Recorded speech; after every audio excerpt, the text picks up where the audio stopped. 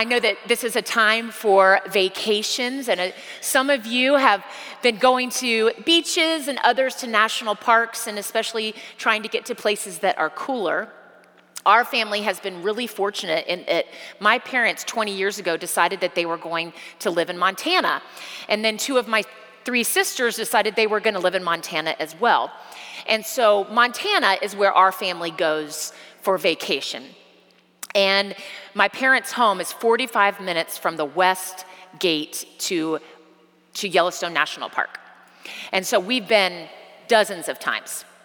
When the boys were 3, 5, and 7, Charlie and I decided that we were old enough and mature enough, and the boys were old enough that we were going to make our first day trip to Yellowstone. So you look at the predictions of when Old Faithful is going to go off the day prior, and we had mapped it out perfectly. We were going to get into the park. We were going to show up at the Old Faithful Inn and have breakfast. And then it was going to be just in time for us to leave and then see Old Faithful and then get right back in the car and head home. So we get there. Everything is seeming to work the way we want. We get in. We have breakfast. The boys are happy because there's so much sugary goodness on that buffet.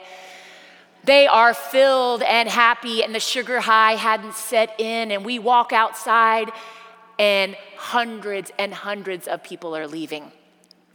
And we realize we missed it. You know, Old Faithful is faithful in that it always does erupt, but it's not necessarily on our time.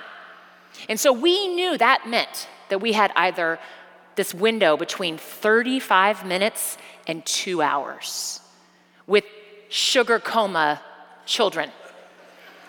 And you know, there's no slides or swings to keep them entertained. It is God's playground, but then there's these signs that say, like, beware, at any point you could be burned severely by the geyser. And then in another sign, it's like, watch out, don't walk towards the animals because they will charge you. And so with these 3 children and then all of these people waiting, we have to stay on top of them. And so we looked at each other and we're like, is it worth it? Do we have it in us to do the wait, to see this supposedly amazing event?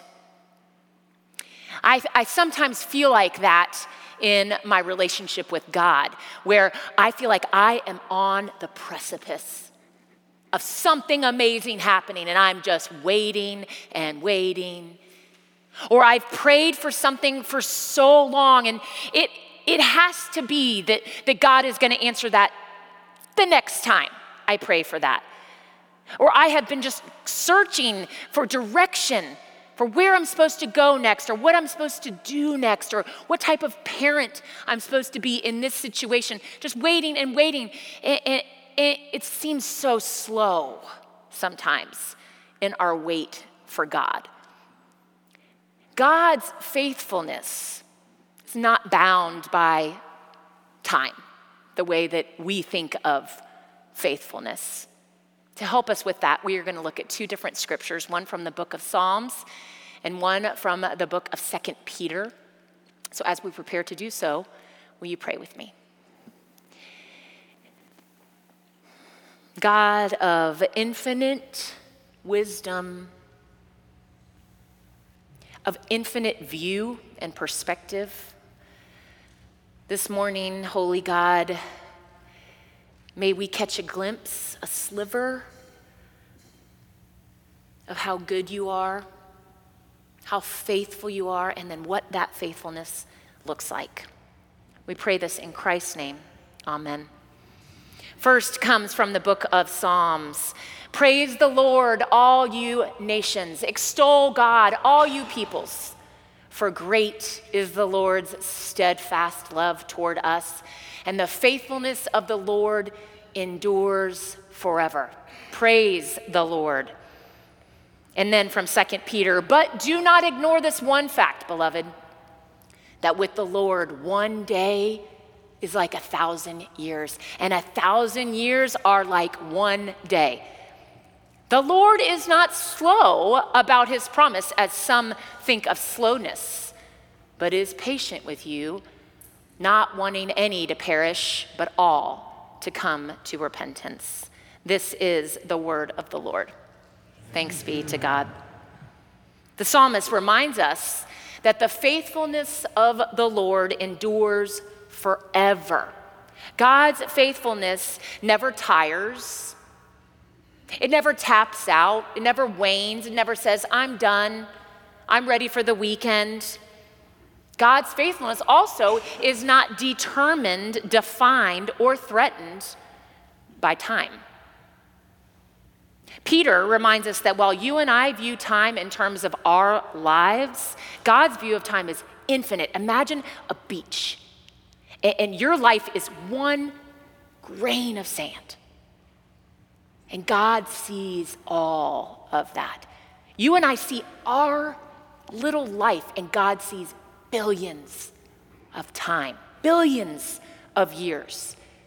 So much of understanding who God is and what it means for God to be faithful is realizing it has nothing to do with our concept of time.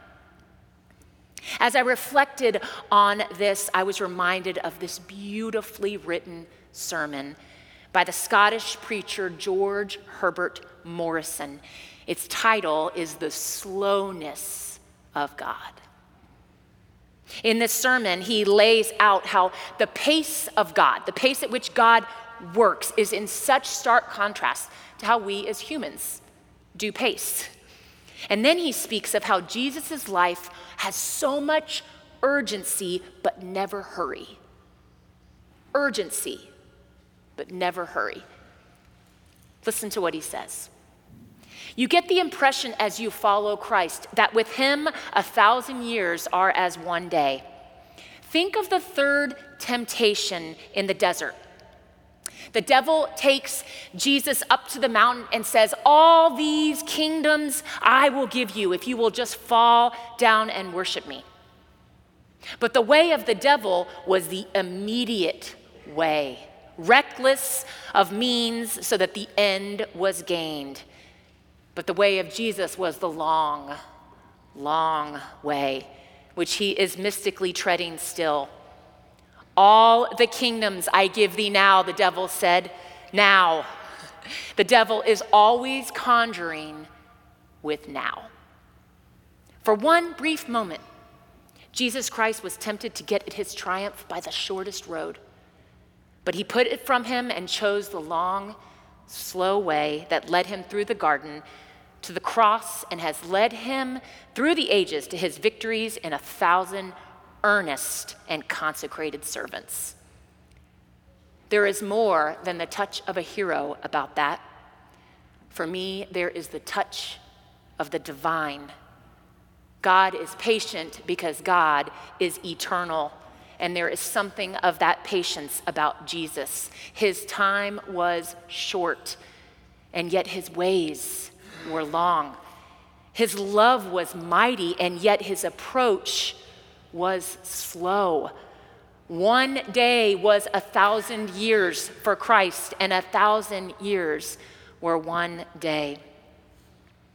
I love that line. The devil is always conjuring in the now.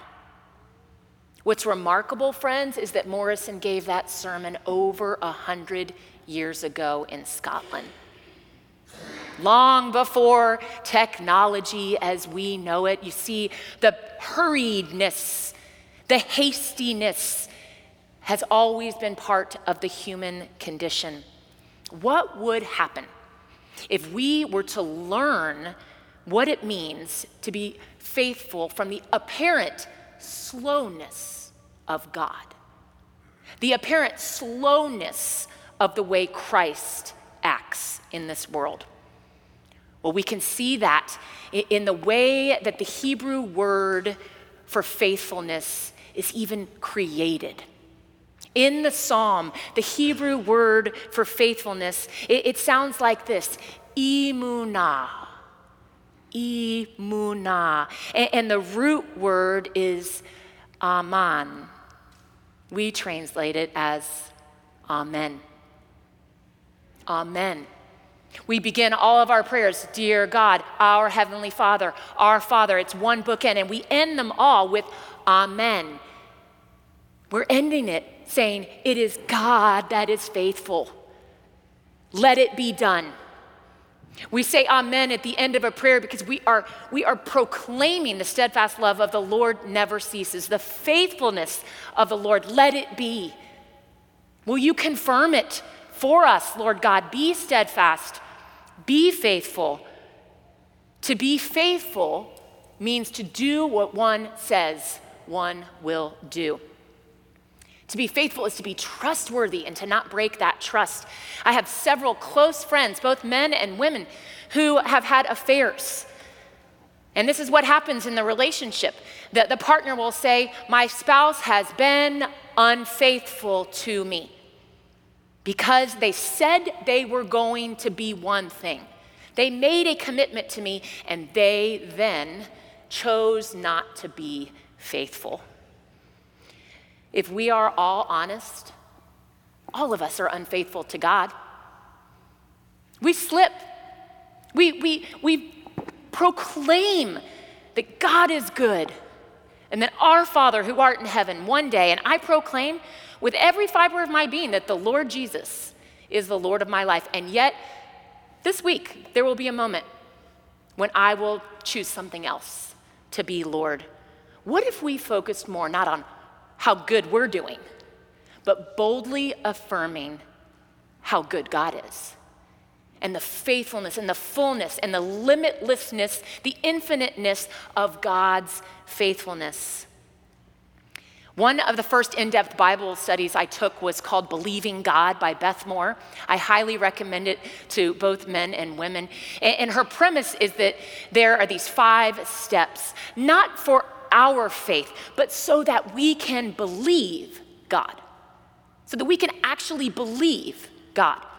And the first one, it's so incredibly simplistic, but not simple at all. God is who God says God is. God is who God says God is. So when God speaks in Genesis, and the world is created, we know our God is a creator God, forever and always. And God is and always will be a creator God, because God is who God says God is. When God says over and over and over and over, I am the Lord your God who brought you out of slavery from the land of Egypt, we are reminded that we serve a God who rescues, who frees us. God is who God says God is. Even if we feel unlovable, lest someone told us we were unlovable or acted in an unloving way to us, we must believe that the steadfast love of the Lord never ceases. God is who God says God is. Thomas Chisholm grew up in Kentucky in the late 1800s, and ever since he was a little boy, he was just bright and driven and peculiar. And so when he was 16 years old in his little tiny schoolhouse, he became the teacher. He was the one that just decided he was going to start teaching everybody else. And then a couple years later, his church said, you should go be an editor in our paper. And he was driven and he was doing everything right. And he got married and had children, but his life changed. At 27, he became a Christian and put his faith in the Lord Jesus Christ. And in that moment, he says he knew that was his calling. He was going to be a pastor, and he was a good one. But he could only be a pastor for such a short period of time because tragedy hit their family. And he had poor health, such bad health he could not go visit people. Because of the poor health, the family was weighted down with so many financial troubles. And in the midst of all of that, this is what he wrote. Great is thy faithfulness, O God, my Father. There is no shadow of turning with thee. Thou changest not. Thy compassions, they fail not. As thou hast been, thou forever wilt be. Great is thy faithfulness. Morning by morning, new mercies I see. All I have needed, not wanted, not hoped for, all I have needed, thy hand hath provided. Great is thy faithfulness, Lord, unto me. So Charlie, me, and the boys, we waited. And about 45 minutes later, Old Faithful began her show, and it starts with just like some bursts. And you know it's about to happen. Everybody flocks, and then it just explodes, and it's 100 feet, and it's very short-lived. It's a little bit underwhelming, honestly. Old Faithful gets her name because she always does show. She erupts when she is ready. It's the prediction that is early or late, not the geyser. The faithfulness of the Lord endures forever. Slow, yes. Painfully slow sometimes, but not early or late, because God's faithfulness always shows. May it be so in my life and in yours.